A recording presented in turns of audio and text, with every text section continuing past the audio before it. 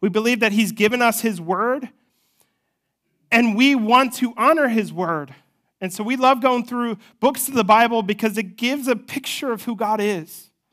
And I don't know about you, but I don't want to miss anything of Jesus because I think Jesus is amazing. And within the small stories of Scripture, he reveals himself and he shows up.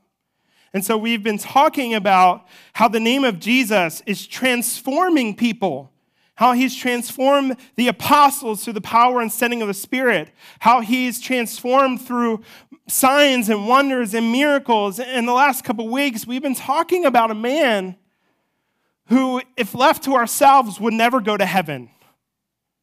We've been talking about Saul, who was, quite frankly, an enemy of God. He hated Christians.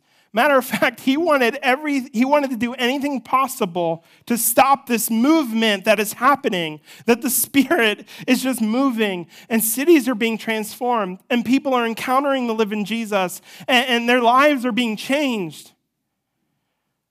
But the name of Jesus is powerful, church, right?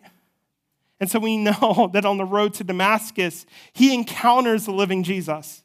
He doesn't just encounter someone that probably acts or lives like Jesus. He literally experienced the living Jesus himself.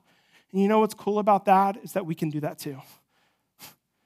The cool thing about Jesus raising from the dead and being real is that we can encounter the living Jesus just as much as Paul did. But Jesus, right? He didn't leave Paul to his own desires and his own wants, but he transformed him. And as a result of that, God began to do something pretty incredible in Saul's life.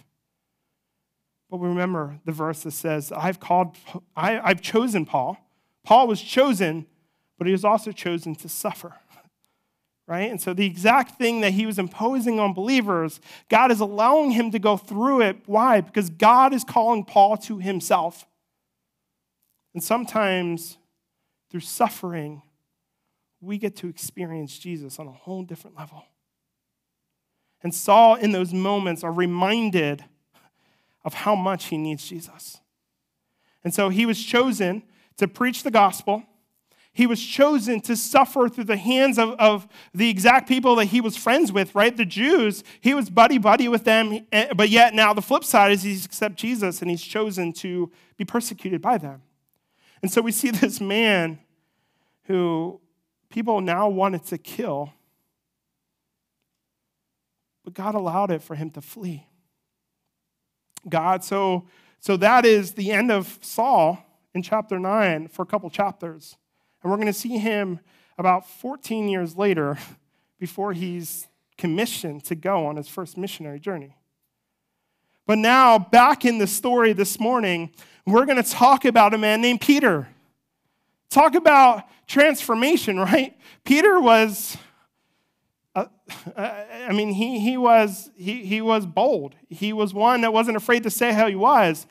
But he was also one to make decisions and act before thinking.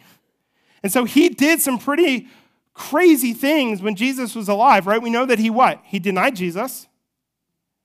We know that he cut a man's ear off because he thought that he had to be a savior to Jesus and he had to stop what was happening. But we saw a man who Jesus on the shore say, Peter, I love you, feed my sheep. And Jesus was calling Peter back into a right relationship with him. And we know that Peter, who was what? What did Jesus promise Peter? That upon this rock I'm going to what? Build my church. And Jesus gave him what? The keys, right? And so here's Peter, who God was letting Peter know, like, I'm going to use you. And so this morning, what we're going to see is Peter showing back up, right? We know that at the beginning of Acts, he was filled with the Spirit, right? Here's a man who denied Jesus, who's now living boldly for Christ and not afraid to step on toes and not afraid to have a East Coast mentality when it comes to telling people how it is. If you guys don't know, I'm from New Jersey, and that's just how we work. But here's Peter, right? And so this morning, we're going to talk about something that is dear to all of our hearts. Because by a show of hands, how many of you have ever been sick or you know someone who's sick? How many of you guys know someone who has cancer? How many have had one pass away and you've lost a loved one? This is something that all of us have experienced. And quite frankly, we could sit here in the midst of all those and we can have the question, Jesus, why? Right? If your name is great and you are powerful, Jesus, why are we suffering? Why is there pain? Why is there cancer? Why is there suffering? Why are people dying too young? Or why is there evil? Why are people by the thousands killing babies in the womb? Why are all these things happening, Jesus? And here's the one thing we got to understand. It's at the beginning of time, God created a holy and perfect world. He created a world that was good. He called it good. And he created humans, and he called them very good. And he placed them in a garden, and he had this beautiful relationship with them. And he set boundaries, and he said, you can do anything but this one thing. Unfortunately, at a time, Adam and Eve were deceived, and they chose to do something that was going to benefit them instead of living for God. And as a result of that, what came in the world? Sin. And what did sin do? Sin broke and tarnished and blurred what God designed. Matter of fact, sin broke 4 relationships. It ultimately broke our relationship with God. It broke our relationship with each other to where that's why we have wars and we have all this going on. He broke our relationship with ourselves because we have a tarnished identity that we find ourselves in because that's what sin does. And sin has also broken our relationship with the world. And as a result of that, all of this stuff came in the world: disease, darkness, death, hatred. But Jesus, right? But Jesus came. And he died on the cross. And he rose again, defeating sin, defeating the power of sin, defeating death. And as a result of that, we can look at Scripture and know that because Christ came to die and to defeat sin, we also know that he came to die and redeem what sin has broken. And we know that our relationship with Jesus, he came to restore first and foremost. But if you walk into our doors, we're part of the Christian Mission Alliance, and we have what we call the fourfold gospel. We believe that Jesus is our Savior, our sanctifier, our healer, and our coming King. We ultimately believe that Jesus, first and more, came to save us. He came to set us apart and to sanctify us, and he came to heal us. He came to be our healer. And this morning in Acts, we're going to talk about what it means for healing to happen, and we're going to talk about that healing is ultimately in the power of Jesus. It's not in us.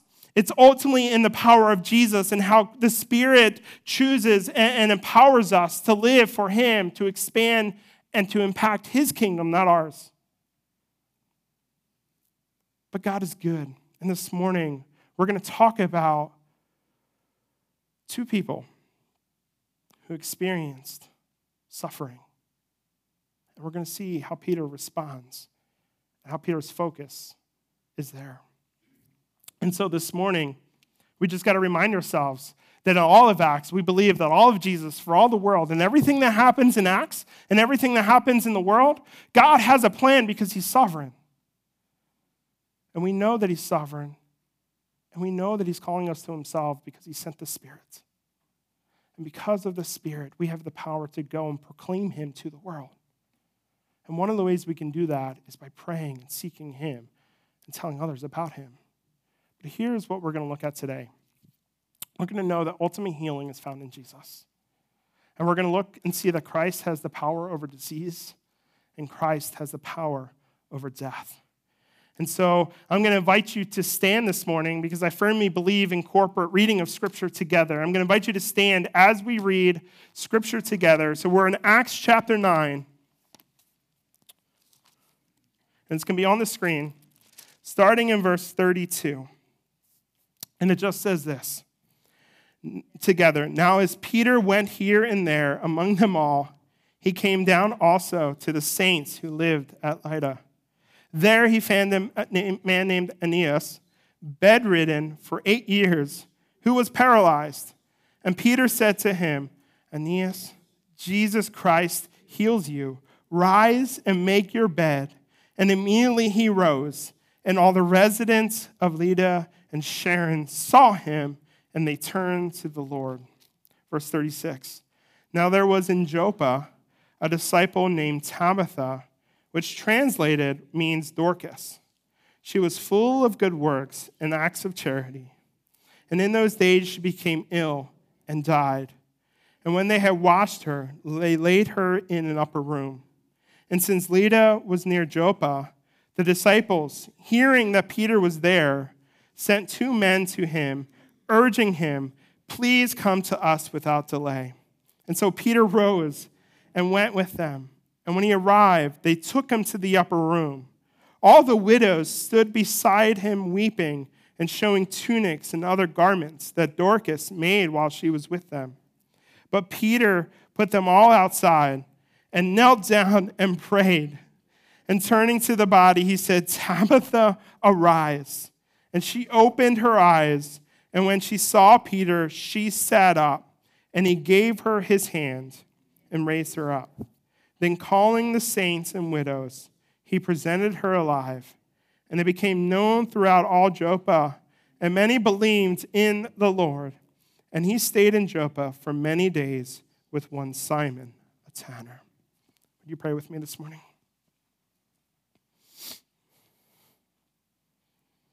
Jesus.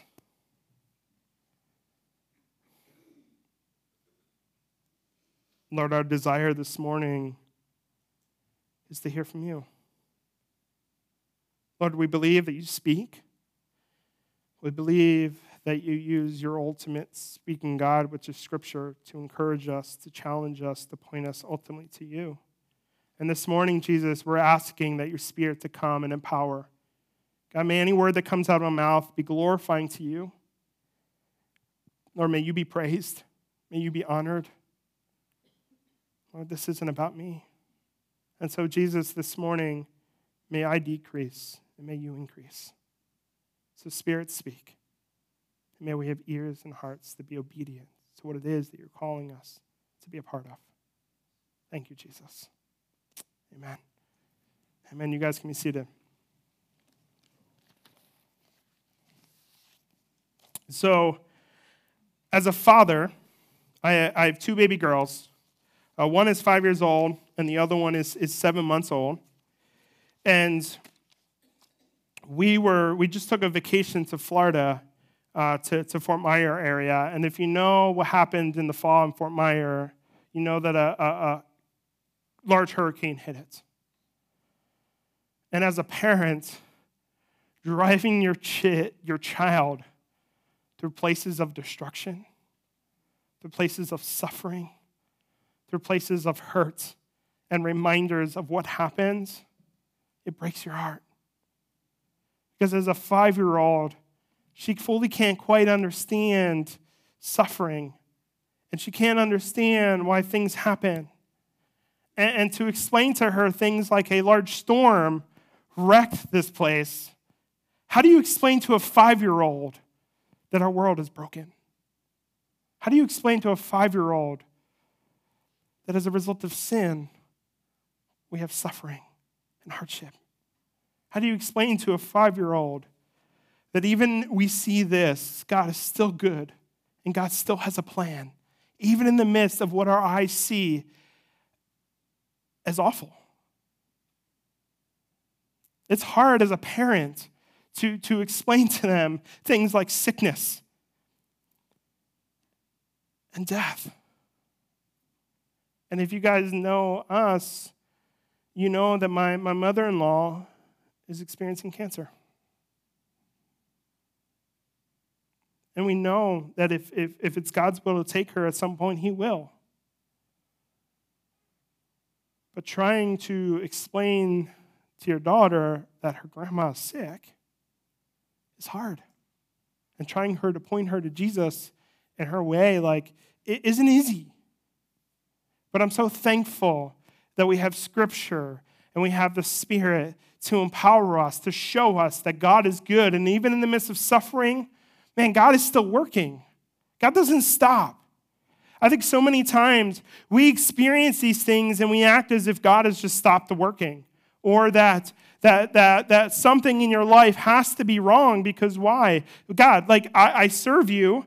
I'm faithful. I do all these things. God, why are you allowing this to happen? And then you probably have people who tell you, and you just have to have enough faith.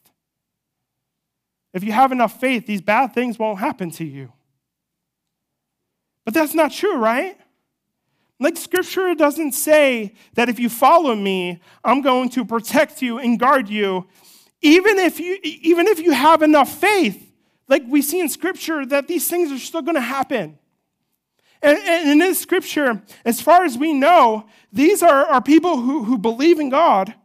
Matter of fact, it says that Talitha is a disciple. But God, like the world, and there's Christians and churches out there that teach that if you have enough faith and you follow Jesus, man, like your life is going to be great and hunky-dory. And all these things are going to be awesome to you. But man, that is a false gospel. And so we look at these two stories, and we come upon the first one where we see Peter coming back into the story. Last time we saw him was in Acts chapter 8 when he was confirming that the Samaritan Christians were coming to Jesus, and he came down to affirm that and give them the Holy Spirit. Like that is one of the promises that God promised Peter, but the keys to heaven is that, Peter, you're going to be a part of this movement. Matter of fact, you're going to have a powerful part by being one that is able to speak and give and pray for people to receive the Holy Spirit. And so we know that Peter is good. But first and foremost, what we see is this, is that Christ has power over disease.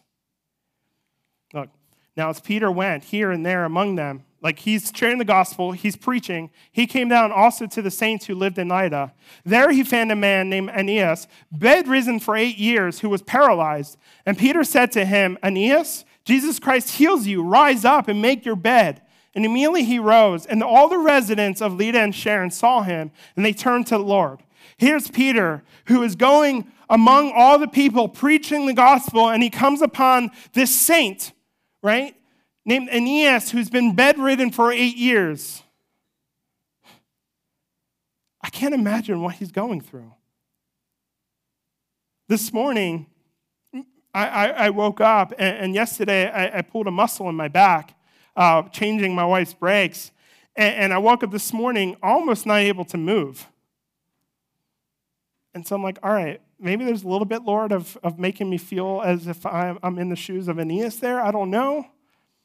But I can't imagine this man who's been paralyzed for 8 years. He might have a wife, and I can't imagine not being able to feel her from the waist down, or however long he's been paralyzed or where he's paralyzed. I can't imagine not being able to feel maybe the sand of the Mediterranean, or being able to go on walks or to go things. And here's this man who's been bedridden for 8 years. He can't do anything. They didn't have live streaming back then, so he couldn't watch his church service live. He didn't have these things, and so here's a man who couldn't go anywhere. And I can imagine what was going through his head.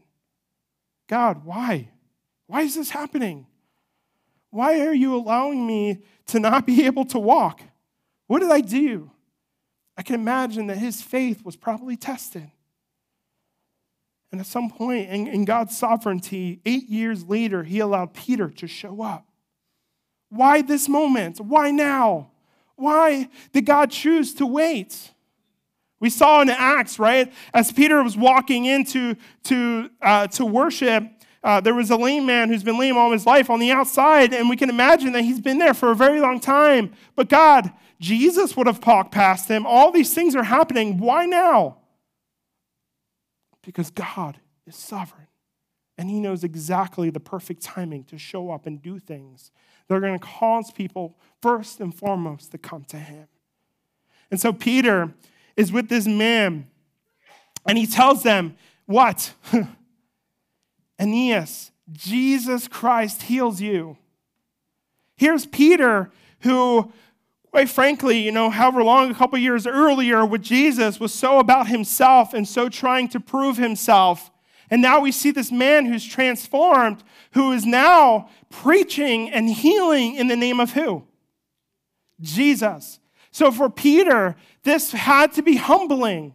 This had to be a surrender even on his part to go and say, man, this is all about Jesus. We see so many times, so many churches put on this front and do all these things, and they're always like, look at me, look what I can do. Come up here, let me touch you, and you're going to fall back and you're going to be healed. But so many times, it's all about themselves. And yet here's Peter saying, hey, Aeneas, this isn't about me. This is about Jesus. And in the name of Jesus, I want you to rise up and I want you to walk. What was Aeneas' response?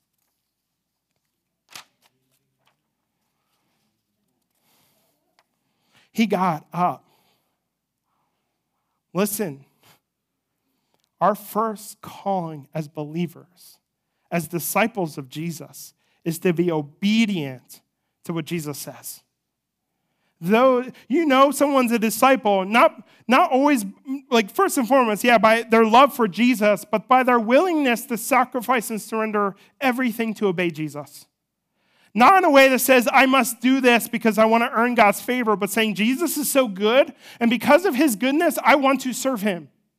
And so here's Aeneas. He obeys these words. He rises up and he walks.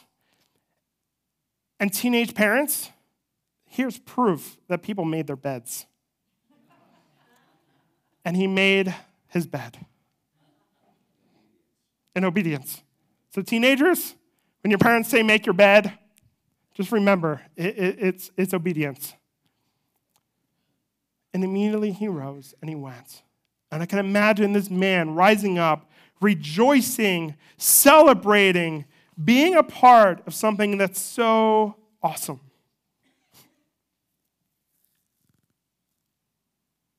But here's the thing. Peter didn't go to Aeneas and say, hey, Aeneas, I have these seeds that can heal you. And in 3 easy payments of $39.99, you can have this healing. Or, this cup of coffee, Aeneas, man, this is a good cup of coffee. And within this coffee is the power to heal you. And all you got to do is buy it and drink it. None of that. Because here's the things. The things of Jesus, the promises of Christ are free. Salvation is free. His promises are free. There is nothing that we need to do to earn his love because he's already giving it to us. Our calling is to be willing to surrender and receive what he has for us. And in this moment, for Aeneas, it was physical healing. Now, I'm going to say this. Not everyone is healed when they pray. Not everyone, they can have all the faith in the world and they can pray and we could speak the name of Jesus, but we have to understand that God is sovereign. And in his sovereignty, he knows exactly what is best for us. We know that C.S. Lewis said what? That pain is God's megaphone to a deaf and broken world. And sometimes in our suffering, it's a way for God to catch our attention, for us to turn to him and worship him. And it's a reminder that even in the midst of sickness and death, we of ourselves cannot do anything without the power of Jesus. But here's a man who surrendered that. And we have to ask the question, does God still heal? Absolutely. God heals. There's nowhere in Scripture that says that God just stops healing. But I could tell you this, there's a danger of being on one side that says every time you pray, God's going to answer that and heal you.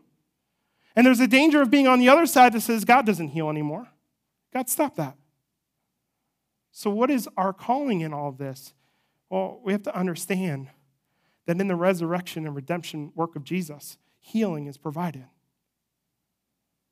But we also have to understand the final verse in here, 35. And all the residents of Lydda and Sharon saw him, and they turned to the Lord. God does things, first and foremost, to call people to himself. Not to us, but to his glory.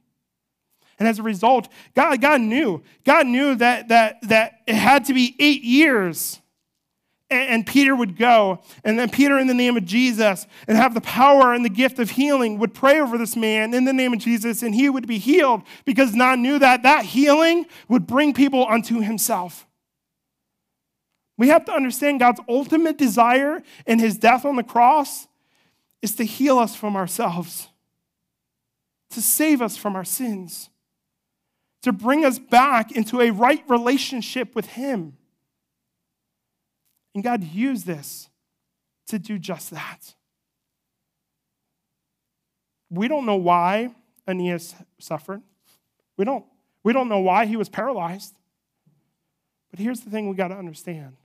Scripture doesn't always explain why we suffer, but it does explain how to suffer. And that is to look to Jesus, who's the author and perfecter of our faith. We have to always turn to him. And so point number 2, not only does Jesus have the power of disease, but he also has the power over death. We have a Savior who didn't just stay on the cross, who didn't just get buried, but we have a Savior who 3 days later spoke death, trampled on death, and rose from the grave. And as a result of his resurrection, he alone has the power over death. Look at this. Now there was in Joppa a disciple named Tabitha, which is translated means Dorcas. She was full of good works and acts of charity. In those days she became ill and died. And when they had washed her, they laid her in the upper room. So here's another thing, right? It says in Joppa, which is close to where Peter was. And so it says she's a disciple named Tabitha, which translated means Dorcas, which also translated to mean gazelle. And you guys know what a gazelle is? A very happy deer with bright eyes, very cheerful, very fast, very moving all the time. And so here is a lady named Tabitha who I can imagine that she was pretty incredible. She did a lot for her community. She served. She loved. And we know from this that there were a lot of widows, so I can imagine that she had a pretty incredible widow ministry where she was serving those who lost someone. And again, it says that she became ill. God, she's serving you. She's loving her community. Why? And this time it wasn't just illness, but she died. God allowed this to happen. Why? We don't fully know. But in their time, they washed her, they prepared her, and they didn't bury her, but they placed her in the upper room to prepare for that. And as this was going on, some men sent for Peter.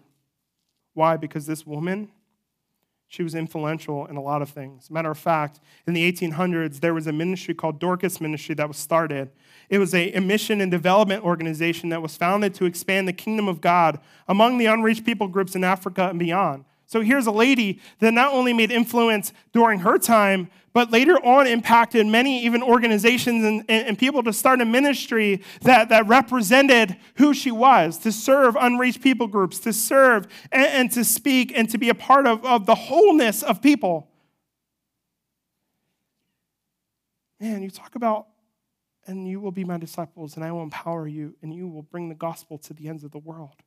Man, here's a disciple of Jesus who served and impacted many things to the point that went into Africa.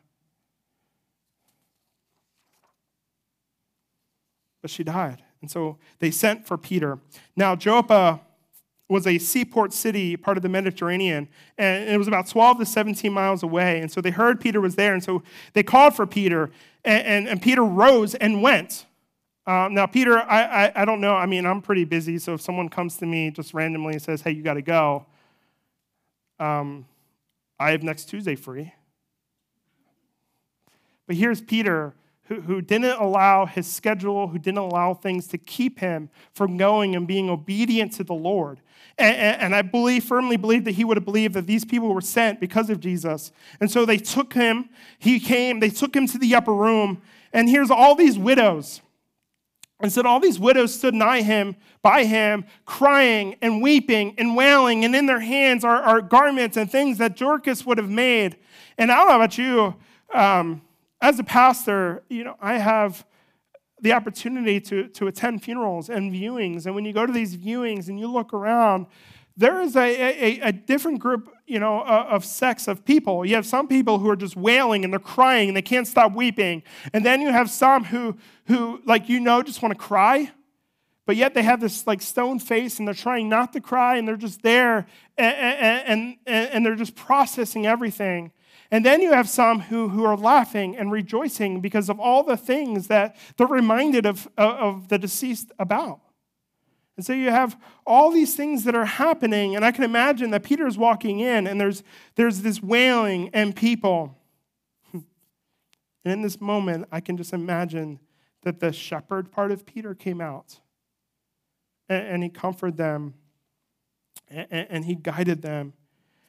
But just like Jesus and just like Elijah and Elisha, Peter did something that represented all of them.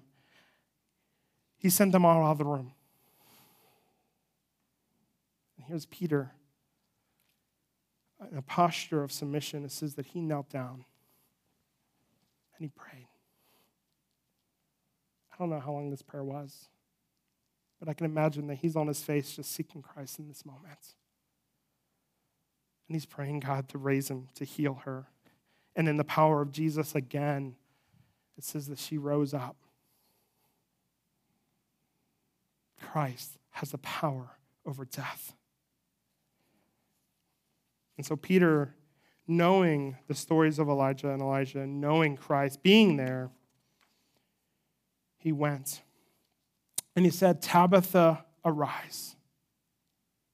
This is a picturesque of what Jesus said in Mark 5 to the little girl when he said, Talitha koum.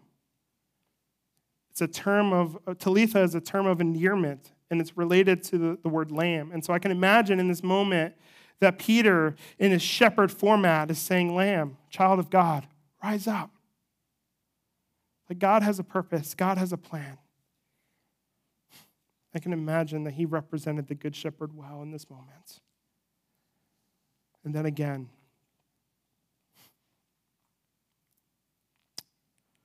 I'm going forward or backwards instead of forward. But he presented her to alive, and it became known throughout all Joppa, and what? Many believed. Again, in this moment, God's purpose of allowing this to happen, while we don't know why she suffered, why she had an illness, what type of illness she had, God used this moment for his glory and to draw people to himself. It goes back to even all these elements of suffering in Scripture. I can imagine Joseph encountering his brothers and him saying, what you meant for evil, God allowed for good. God allows things to happen even though we know that they're evil in and of themselves so that he gets the glory and that God is magnified and God's power is illuminated. And so here's a man, Peter, that God used. And in both instances, God answered prayer through the power of Jesus, and he healed them and resurrected them from the grave. And so we got to ask ourselves, what does this mean? What does it mean for us? Well, first we can understand this. Because of Christ's death and suffering, we have a God who's near and understands. Anytime in Scripture, in any moment, all throughout Scripture, we are faced with the promise that Jesus says that I am with you always. As believers, we have the promise that no matter what we're going through, God is present. God never leaves us or forsakes us. Even though we may feel like in the moment that God is left, he hasn't. And so we can understand and know and have confidence that Jesus is near and he understands exactly what we're going through. Look at this. Hebrews 4:16. Let us then with confidence draw near to the throne of grace. Because of Christ's death and resurrection, we have power and we have privilege and we have opportunity to go straight to his throne, to boldly to ask him for anything, to receive mercy and find grace and help of time of need. We see this in Scripture, right? Psalms 34:18, the Lord is near to the brokenhearted and he saves the crushed in spirit. Church, we don't have these things in Scripture just to have intellect and to have good theology. We have these in Scripture because Christ is trying to reveal himself to us in a way that is personable and real. And so even though we understand that Christ is near, how do we respond? If the Bible says that Christ heals, and we know that there's healing provided in the resurrection, what is our response then when we pray for something and it doesn't happen?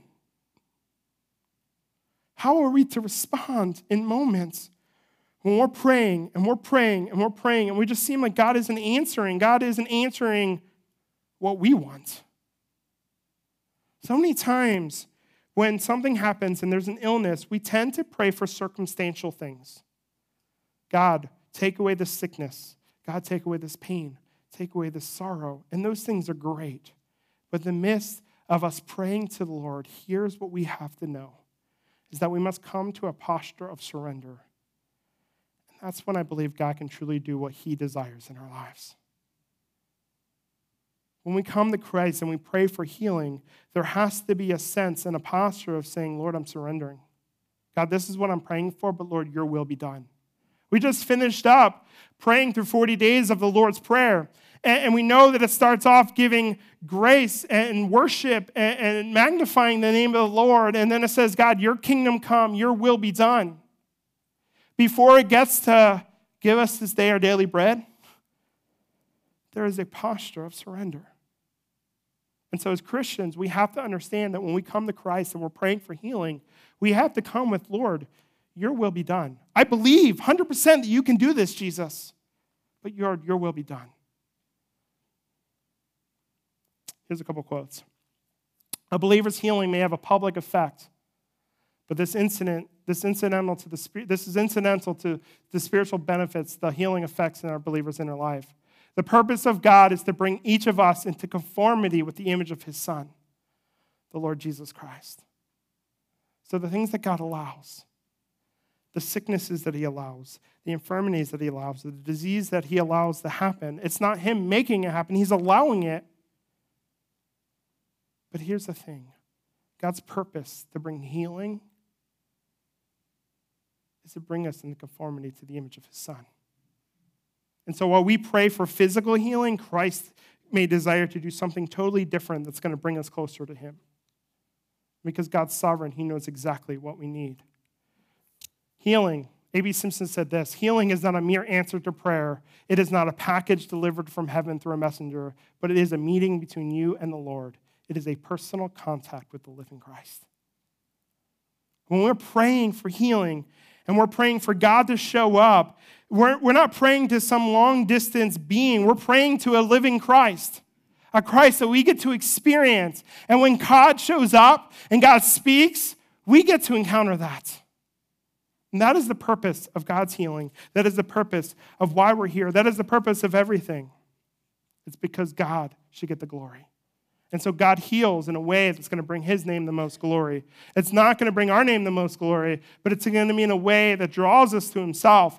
But here's the thing. We can't not pray. The Bible says to seek the Lord with all of your heart, to pray, to lay your requests before the throne.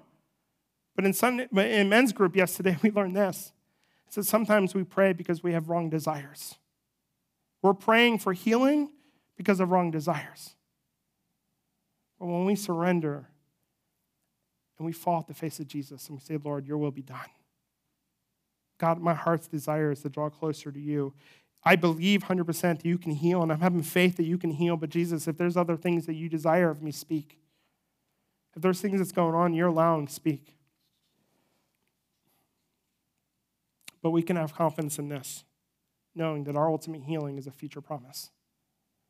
While we experience pain and we experience sorrow and we experience all these things, here is what we can know. Revelations 21, he will wipe every tear from their eyes, and death shall be no more. Neither shall there be mourning, nor crying, nor pain, nor anyone, for the former things have passed. And he who has seated on the throne said, behold, I am making all things new. Church, in the midst of suffering, we can have hope knowing that Christ is doing something pretty incredible. And sometimes it's in our suffering that God allows us to see this more clearly. Knowing that while we suffer now, we should keep praying and we should have faith and we can surrender everything. Matter of fact, we should be on our hands and knees crying out to Jesus. And there's going to be times that he's going to answer your prayer, yes. And there's going to be times where he's going to say, no, that is not my desire. Or there may be times where you're praying for something and he's saying, not yet. And that not yet could be exactly this. Knowing that one day he's going to restore all things because of his power and his glory for his name's sake. And so what does that mean for us? Well, it means that we can stand and know that we have hope, knowing that Christ is on the move. We can have hope knowing that he doesn't stop working. We can have knowing that when the Bible promises that he does all things for our good, we can know that because he's sovereign and he knows exactly what we need. And so while we may look at this suffering going, God, this isn't good, Jesus is like, no, I have you exactly where I need you. And it's because of this that you're going to become more into the image of my son. And it's because of this that you're going to bring my name glory. Think about it, right? I mean, Paul, one of the greatest writers we had, said that he pleaded with the Lord 3 times. He was on his face crying out, and God says, Paul, my grace is sufficient. And Paul in that moment says that I am made strong in my weakness. Why? Because Christ is getting the glory. Amen? Christ is getting the glory. And we can know that these things are true. And we can know that Christ is real through his word. So how are we to be obedient to this? How are we as elders to be obedient to this? I'm going to have Linda come up. And I'm going to invite her to play. And we're going to have a time of prayer. If you want to pray out loud, you can. If you want to pray silently, you can. If you want to pray with others, you can. In Scripture, how do we respond? It says, well, to pray for one another. There's people in our church who are suffering. There's people you know who are dealing with illness. If you know, Bev had hip surgery this morning. And a report is that, man, thank you, like Jesus, like her surgery went well. And she has precious metal in her hip right now. But God is still good. And so we can lift her up and pray, Lord, may your will be done in her life. Maybe you have someone who's been suffering for cancer for so long, and we can look at Scripture and know that sometimes it takes years for God to answer something. And so keep praying for them. But how does this respond to elders? Well, James 5 says, if anyone is sick, to come to the elders and anoint them and pray over them. So I'm going to have the elders to come forward, and they're going to be in the front. And for some of you, you may look at this passage and go, well, though that's in quietness, that's in private. That's okay. If that's you, I want to encourage you that if you need prayer, come to us. Call us up. We will come, and we will anoint you, and we will pray over you because it's biblical. But here's the thing. These little containers, there's no power in this. There's no power here. As far as I know, none of us have the gift of healing, but we're called to be obedient because why? Because we serve a God who has the power to heal. We have the power, we serve a God who has the power to restore. And so maybe you're here and you have someone who's been suffering from drug addiction for a very long time and you just want to pray for him. Or maybe you want to stand in the gap and have the elders anoint you for the sake of that person. Like if that is you, like come. And I want to invite you, but we're going to spend some time praying because that is what we're called to do. To seek the face of Jesus. To pray that God's will be done. Pray in the name of Jesus and pray over people in the name of Jesus, that God would heal them, that God would free them, that God would transform them, because we have a God that can, amen?